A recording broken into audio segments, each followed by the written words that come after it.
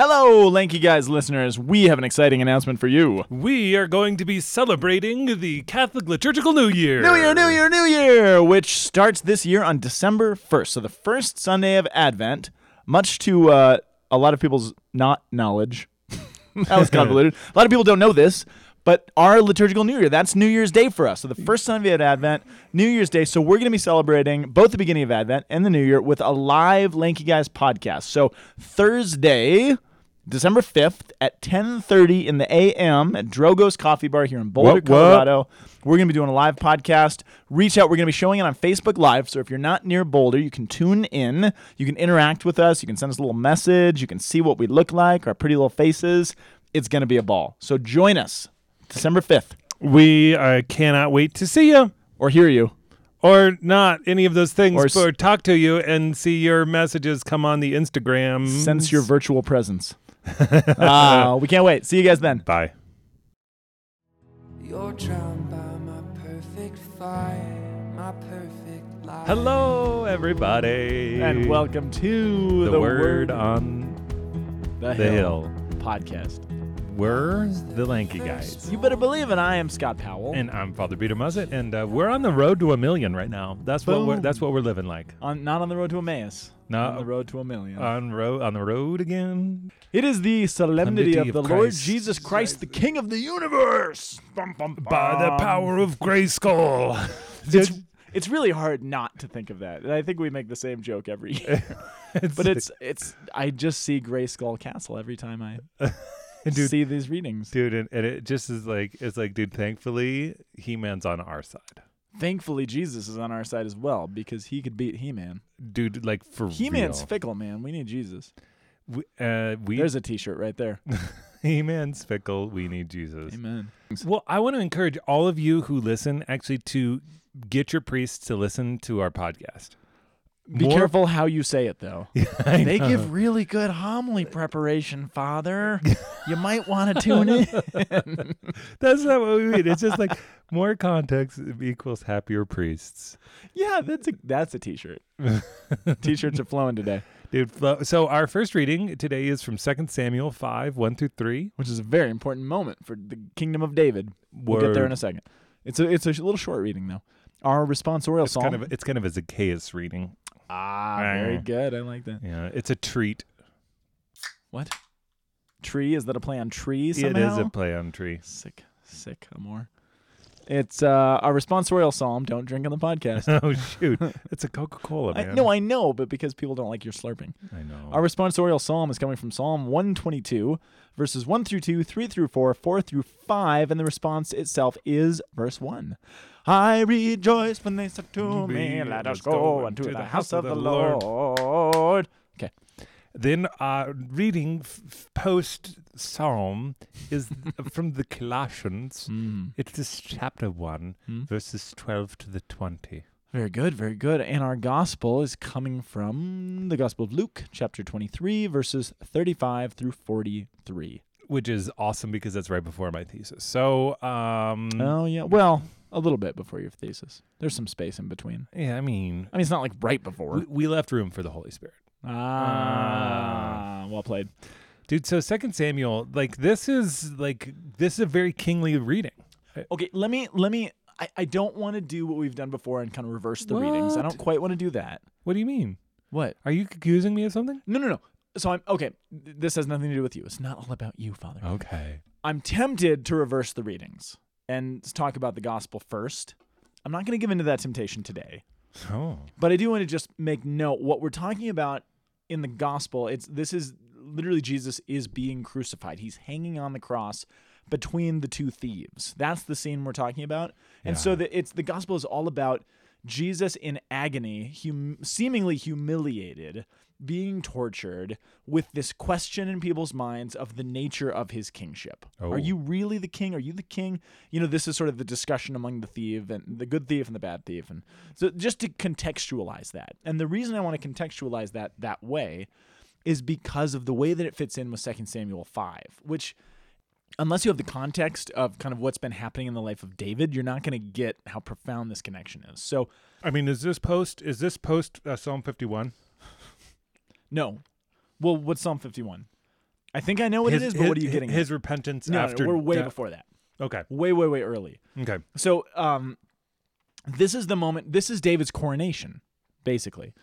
But even that's so the reason I even hesitate to talk about it is David's coronation. David essentially has 3 coronations. Is the person who's responsible for the coronation called the coroner? Okay, so his coronation, he has 3 coronations? Yeah. Well, I mean, in a roundabout way, I guess coronation is the wrong word. He does have 3 anointings, though. So here's the thing. Is that the source of the triple crown tiara of the Pope? That's probably not. Let's give that a probably not. Okay. Okay, if you go all the way back to 1 Samuel. So we're in 2 Samuel 5. So we've had a lot of Samuels so far to dig through to get to this. We're actually about 7.5 years into David's king. Well, even that's okay. Sorry, context. Saul was the first king of Israel, right? So Samuel was raised up by God as the last of the judges to go and appoint and anoint this man to be the king, right? He anoints a guy named Saul against his better judgment. He doesn't really want this guy. The people demand him. Remember, it's that whole thing, we want a king like the nations. And he's like, it's a bad idea. But they demand it. They get Saul. So many warnings against that. Yeah. And so Saul becomes a king like the nations. He's greedy and he's selfish and he's capricious and he's violent and he's corrupt and all sorts of. So he's a disaster. And toward the end, I mean, Samuel, there's a point where he just laments. He's like, what have I done? I anointed this guy. And God's like, it's okay, Samuel. It's not your fault. The people demanded this. I allowed it to happen. But it's time for a new king. Right. So I want you to go. And it's this great scene. I did a Bible study on it last week with the focus crew. Oh, I love this scene where they the just Cinderella scene. Yeah, and they keep on going, and they're like, hey, this guy looks like the senator, man. This guy's looking sweet. And then they keep going, and they're like, yeah, like... What Samuel sent to the family of this guy named Jesse, right? And Jesse has a bunch of sons, and God's like, it's one of his sons. And so they line him up, and they're like, yeah. And like you said, they go through, and none of them. And so it gets to the end, Samuel's like, do you not have any more kids? Like, what the heck? Because I'll tell you, Samuel is super attentive to saying, like, I'm not going to mess this one up. Right. I already did that once. Well, he did. Samuel's off the hook for this. God actually makes that pretty clear. But it's like, again, it's like Cinderella. He's like, is there no other stepchildren? Is there no other sons here? And Jesse's like, well, I have David, and he's out in the field tending the sheep, but surely you can't meet him. Yeah, because he's young and he's just a pretty boy. He's kind of a pretty boy. He is described that way. That's not Father Peter just making fun of him. He is described with gentle eyes in 1 Samuel. Anyway, long story short, he's the guy that looks least likely to be the king, but Samuel anoints him when he's he's probably a teenager. And he says, you're going to be the next king of Israel. He is anointed there on the spot. But he's not going to take control of the kingdom for decades after that point. He's still young. Literally decades. He waits decades until this. So, first of all, David is anointed king, and then the whole thing with David and Goliath happens, and he kind of becomes known. It's literally right after that. He goes and he slays Goliath, which is really not a story about a little guy who defeats a big guy. It's a story about a guy who places himself totally in God's will and says, I'm going to let God work through me. God does. It's a story about God defeating the big guy with the little guy. Through the little guy. Yeah, absolutely. But it's showing the character and the nature of this is who David is. He trusts in the Lord. Exactly right. Saul is the opposite. Saul doesn't trust in the Lord, which is why he lets David go and fight his battle. Right. And then David, of course, everyone falls in love with him because he defeated Goliath and he's this great warrior. Slays his 10,000. There's lots of other things that happen. And Saul gets mad and jealous. And David spends a good chunk of his life on the run in the wilderness from Saul, who's trying to kill him. And there's even a point, I actually tell my kids this story. They love this story for some reason. Where, do you remember this? Where David's in the wilderness. He's out in the desert. Close. Pooping? David's not. Yeah, Saul's... So he's in the wilderness. He's hiding from Saul. Saul has to go to the bathroom. And so he goes into this cave. And he doesn't realize that it's the cave where David and his guys are all hiding out. And they're like, shh. Yeah, well, and he's like, they're like, David, go kill him. Like, this is your moment. He's vulnerable. And David has this great line. He's like, no, far be it from me to grasp this for my own. God does not want me to do this. If God wants to take Saul off the throne, God's going to have to do that. As for me, I'm going to be patient. I will wait upon the Lord. And there's this moment where he goes and instead he cuts off a corner of Saul's tunic. And when Saul leaves, he goes up on the mountain. He's like, look, Saul, I cut off this piece of your tunic to prove to you that if I wanted to kill you, I could have done it on the spot. but I don't want that. I want to give mercy to you. I want to follow God's will. You are the king. Repent, all this great stuff. It's this profound story. But the point is, David waits for a profoundly long time to actually get the kingdom that he had been promised long before, which shows more than anything else, David is a king who embodies waiting upon the Lord. And even before this, so even then Saul dies and David becomes king, I think it's in 2 Samuel chapter 2, over just Judah. So he becomes the king, but not everybody accepts him yet, and the other tribes haven't given in. So he spends about 7.5, 8 years of king just over Judah, and then finally in chapter 5, like 22 years in or something like that, he finally becomes king over everything. And this moment, in 2 Samuel 5, 22, whatever it is, years into his kingship, he finally becomes the actual king. But if you know the story and you see this moment of coronation of David, you're like, oh my gosh, this guy, if anybody... so much of one of the themes of the Old Testament is people who grasp after something that is not theirs to grasp after. Right. If anybody has cause to grasp, it's David. He is the king. He is God's anointed. He was anointed by Samuel when he was a little kid. He was anointed again as the king of Judah, and now he's finally anointed king over everything. But he's known what God's plan is. He just has to wait on it and fight and flee for his life for most of the time, knowing what God's will is. So this is a king who acts totally in humility, who's always beat up, who's on the run, who does not look like a king for most of his life, and who finally in the end is vindicated. And then later on he'll have his downfall, and there's that whole story. But there's just something about a king who is literally on the run for his life, living in the wilderness in abject humility and fear for a lot of the time, not grasping, not exploiting his own kingship and saying, don't you realize who I am, but waiting upon the Lord for his vindication to come.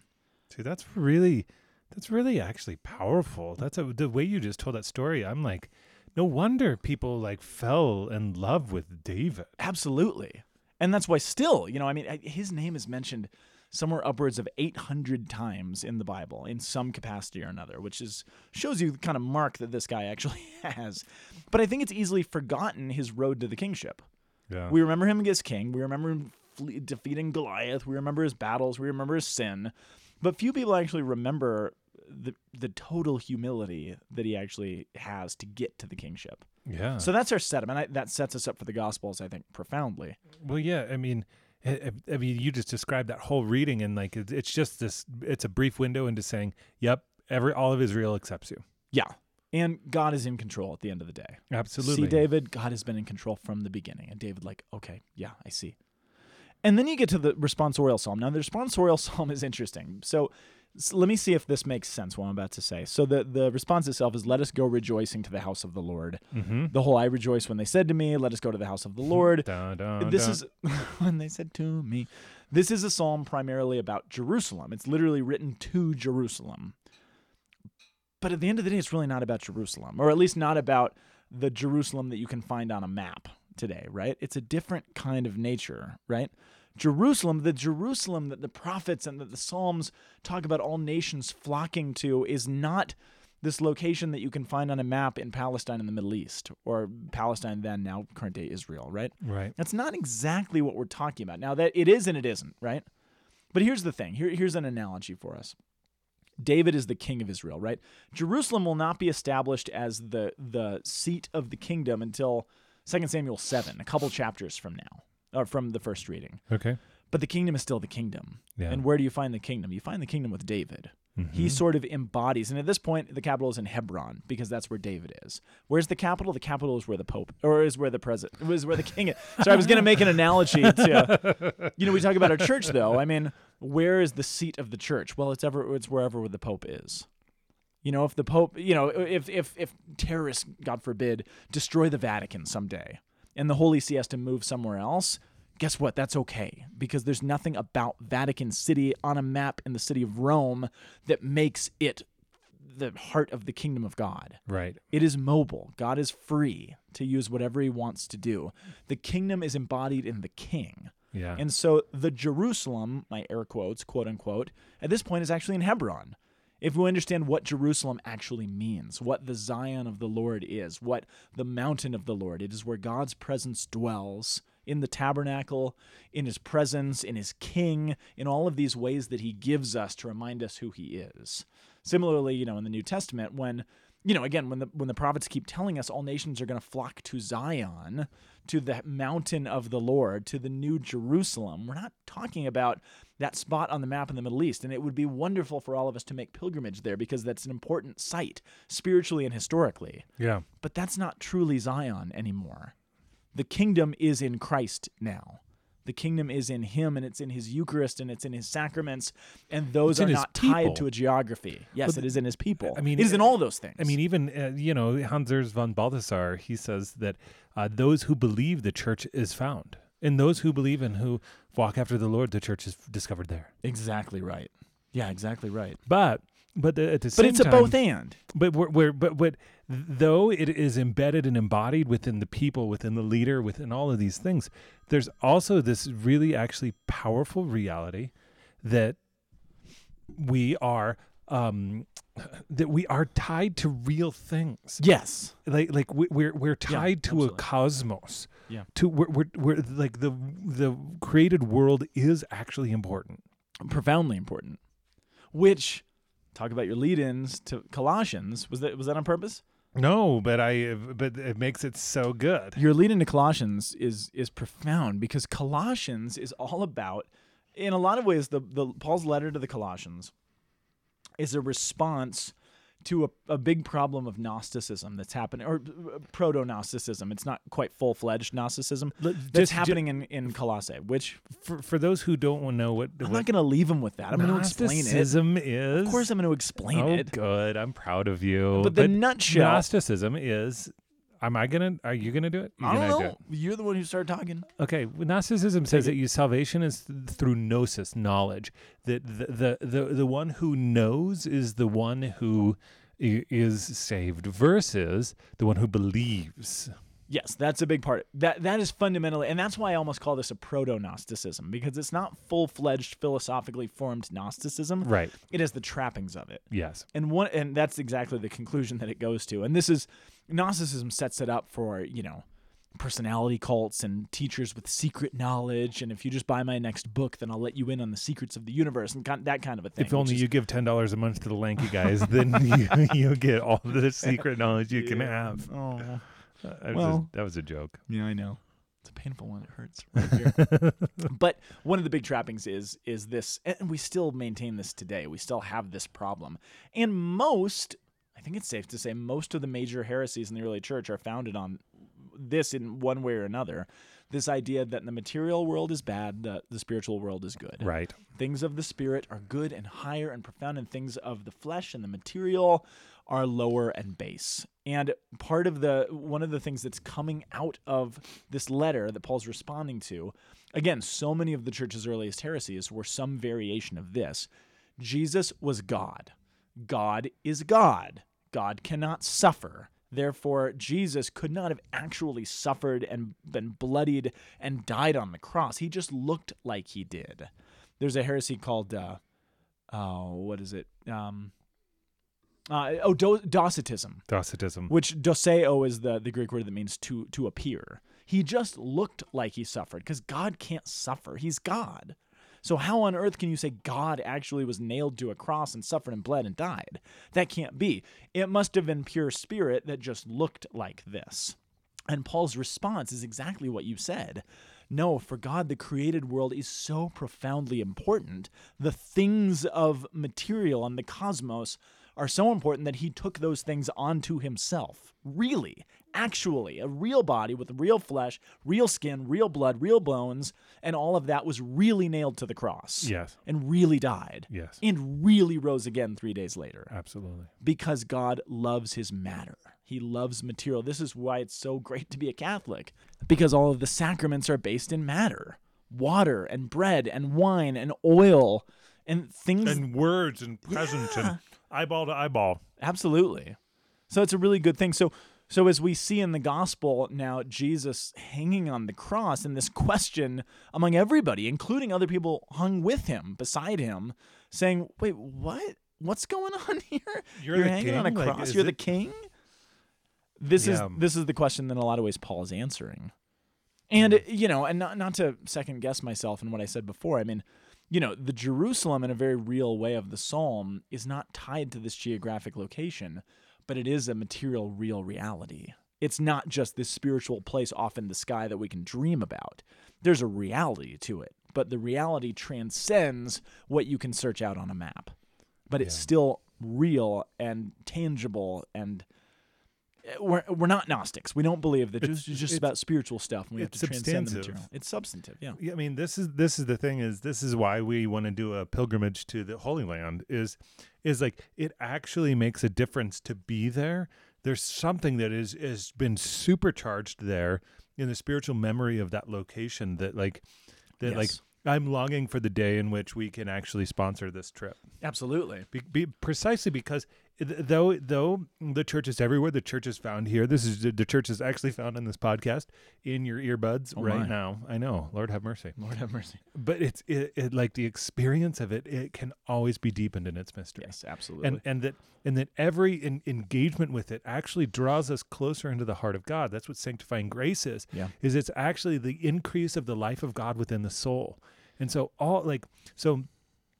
grace actually increases. It doesn't. Yes. It has no limit. There's no level that you can reach that you're not going to level up more. And in Christ is embodied all of it. And that's what Paul's getting in Colossians, right? I mean, listen to this. This is Paul's defense of who Jesus is. He is the image, the icon. Sometimes image sounds too weak, like it's a symbol. It's not a symbol. He's the icon. He's the physical manifestation of the invisible God, the firstborn of all creation. For in him was created all things in heaven and on earth, visible and invisible, whether thrones, dominions, principalities, powers. All things were created through him and for him. He is before all things, in him all things hold together. He's the head of the body of the church, saying he's echoing John 1 in a very real way, right? In the beginning was the Word, and the Word was with God, and the Word was God. All things were made through him, and without him nothing was made that has been made. Paul is just putting different words on that. He is the firstborn of all creation. Everything came through him. And then of that everything he takes on again in flesh. And it finishes in this way. It says that to reconcile all things, making peace by the blood of his cross through him. So what's happening is that we're talking about Jesus Christ, the King of all of creation, of all of heaven and earth. And the truth is that the cross is the enthronement of Christ. It is where actually Jesus Christ takes on and says, I am the King. Funny you should mention that, because that's a good lead into the Gospels. Am I right?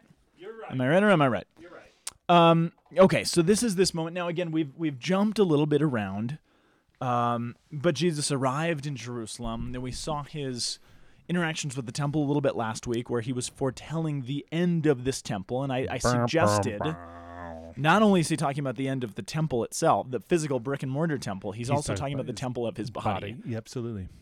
This is going to happen. And so now he's on the cross. Now that temple is literally hung in the shadow of another temple. Or I guess, technically speaking, he is shadowing the temple in hanging on the cross, if you think about it. Ooh. And again, never even seen. That's cool. I didn't think about it either until just now, but really that's kind of what's happening. I wonder where the sun would have been at that time of day compared to where Golgotha was. It's a fascinating thought. The sun went away. There was an eclipse. That's true. So he's not shadowing anything. Yeah, but because he is the light of the world. He is the light. So yeah. But isn't that a funny image? Not funny, a fascinating image. Yeah, it's cool. So there he is, hanging on the cross. The temple hung on the cross, literally. And the rulers are sneering at Jesus, and they said, he saved others, let him save himself. If this is the chosen one, the Christ of God. I just want to say a couple of things first, just as a preface, because we've just come off a political election.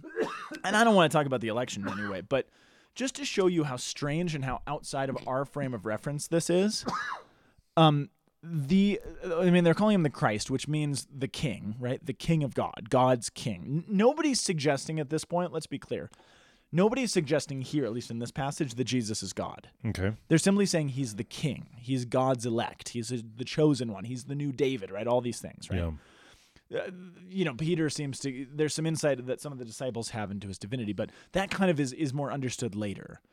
But that being said, there is this understanding that the king that we're expecting to come should be able to work miracles. Our king, our political leader, should be able to take himself down from this cross and bring others with him, because that's the kind of expectation. I mean, we don't, we talk about messianism in our politics and messiah complexes and stuff, but nobody really expects our president to do the miraculous and to actually suspend the laws of nature and do these things. They did. They expected, if our king is really the king, if he's really the son of David, if he really is the elect of God, then he actually should be able to do these things. That is our expectation, because that's how much weight we're putting in the king that God has promised us, that God can do anything through him. This is the story of David and Goliath again, that David, little tiny David, stood before Goliath and God worked through him to work a miracle. The story of David and Goliath, I know this is another issue. This is not a story of a scrappy little guy who beats a big guy. If you remember the story, David, the little shepherd boy who beats up lions and bears, granted. But there's this massive guy. Well done. There's this massive Goliath. David picks up 5 smooth pebbles, a little rock, throws it in his slingshot. A pebble hits Goliath, this potentially 9 foot tall, according to the Septuagint guy, hits him in the forehead, and he falls down dead on the spot. A pebble hits a guy in the forehead, and he's struck dead on the spot. This is not the story of a scrappy little guy who beats the big guy. This is the story of a total and complete miracle. And people are like, oh my gosh, God just did that. Yeah. That's what they expect from their king, though. So when Jesus shows up and he's making these claims to kingship and they're understanding it, they're like, God should be able to do through you anything. Right. So how is it that you're hanging up there? And people are using it as a form of mockery at this point. But just to note, this is the political expectation of the people of God at this point in history. They expect God will do the miraculous through this person. Now, nobody really understood, it's actually God himself who's going to be the king. Well, that changes things a little bit. But there he is. He's hanging. People are calling out, you saved others, let him save himself, all this stuff. And then you have the 2 thieves, right? This one saying, are you the Christ? And again, Christ means king. That's all he's saying. Aren't you the king? Yeah. So save yourself and save us. And then you have this other one who has this strange realization of like, wait, there's something here. Mm-hmm. It reminds me of, why did all of these people follow David? Not because he had this power, not because he had great wealth, not because he had really anything. He was living in a cave in the wilderness for most of his life. But they're like, there's something about you that we need to follow because God is at work through you. So we will follow you anywhere, David. Even though you don't have a throne, even though you don't have a palace, even though you don't have any of these trappings, we'll sleep in the desert under rocks for you because there's something about you that we recognize God is doing. Right. This is what the good thief sees in Jesus. Yeah. I don't know his level of understanding, but he's like, no, there's something about this. God is doing something through this guy. It's not merely a charisma, right? It's not a charismatic thing. No. He's like, God is at work through you. And what he says is that great line, Jesus, remember me when you come into your kingdom. And that word remember, in the Hebrew, if you were to transliterate it, it's that word zakar, Z-A-K-A-R. So he goes memoriam to zakar, kind of like make present. No, zakar is different. Zakar is not anamnesis or memoriam. It's a different word. In memoriam, anamnesis. I've always equated those, though. They're different. What this is something else. So you see this term show up in the time of Noah. You see it with Joseph in the Old Testament, Genesis Joseph. So remember when Noah had the flood? Yeah. Noah didn't have the flood, but Noah's in the flood, and he's on the boat, and everything's going crazy, and he's praying, and he's hoping that God saves him, and there's this moment that it says God remembered Noah. And it doesn't mean remember. It's the same thing that when Joseph, Technicolor Dreamcoat Joseph, when he's in prison and that guy gets released, he interpreted his dreams, and he's like, remember me before the king, before Pharaoh. It doesn't mean God, when he remembers Noah, he's not like he's scrubbing the kitchen table. He's like, oh, shoot, I forgot Noah on the boat. I better go get him. It's not that kind of remembering. It's the sense of now is the moment I will act on their behalf. So it's what he says to Moses. This is the moment I will zakar my people. Now I will remember them, quote unquote, in the sense I will act on their behalf now. So what this guy is saying is when you see your father, speak on my behalf. Don't forget about me, right? But speak on my behalf toward him because I understand that you have the authority to do so. I don't know how he understands that, but he recognizes you can zakar for me. You can act on my behalf. And then he responds, he says, I say to you today, you will be with me in paradise. And the word paradise, I'm reminded of what we just talked about with the Psalm, that of course there is physical Jerusalem, but then there's this idea of Jerusalem that transcends that. The word for paradise that actually shows up, it's paradisios. Literally the word that shows up, it means garden or park. And it's only used 3 times in the whole New Testament. But the idea that you get, it's not just a place where we go. It's not just this, if only sin can be forgiven, we can go back to northern Egypt or wherever it was in Babylon, then we can have the garden again. It is this idea we want to be a garden people again. Oh. We want paradise to be back. It's not this place that you can find with a compass and a map. If I could just find my way back to the Garden of Eden, then all this can be forgotten about. It's not that. It's the same idea of this Jerusalem which transcends. Jesus can forgive us in such a way to actually make Eden present among us once again. Wow. And obviously we reach the fullness of it when we go to the beatific vision and we are before God. Then we are in paradise in a very real way. But it's also a sense that when our sins are forgiven, we actually enter into, in a certain sense, that Edenic kind of a thing. Does that make sense? Yeah, it does. I don't mean to get too abstract-y, but there's something about that. Yeah, which is really, it goes to say, it's like, don't worry about what you're to say. I'm going to give you the words. It's the profound insight that this good thief is by recognizing within Jesus, he's given revelation in this way that we're talking about right here. This is like, like today you will be with me in paradise, like in relationship to remember when you come into kingdom. Now we're actually merging these things. Yeah. It all within the midst of the enthronement of Christ on the cross. Right. This is, it's like in the liturgy, what we do is we bow to the altar because Jesus Christ is both the altar, the sacrifice, and the priest. Right.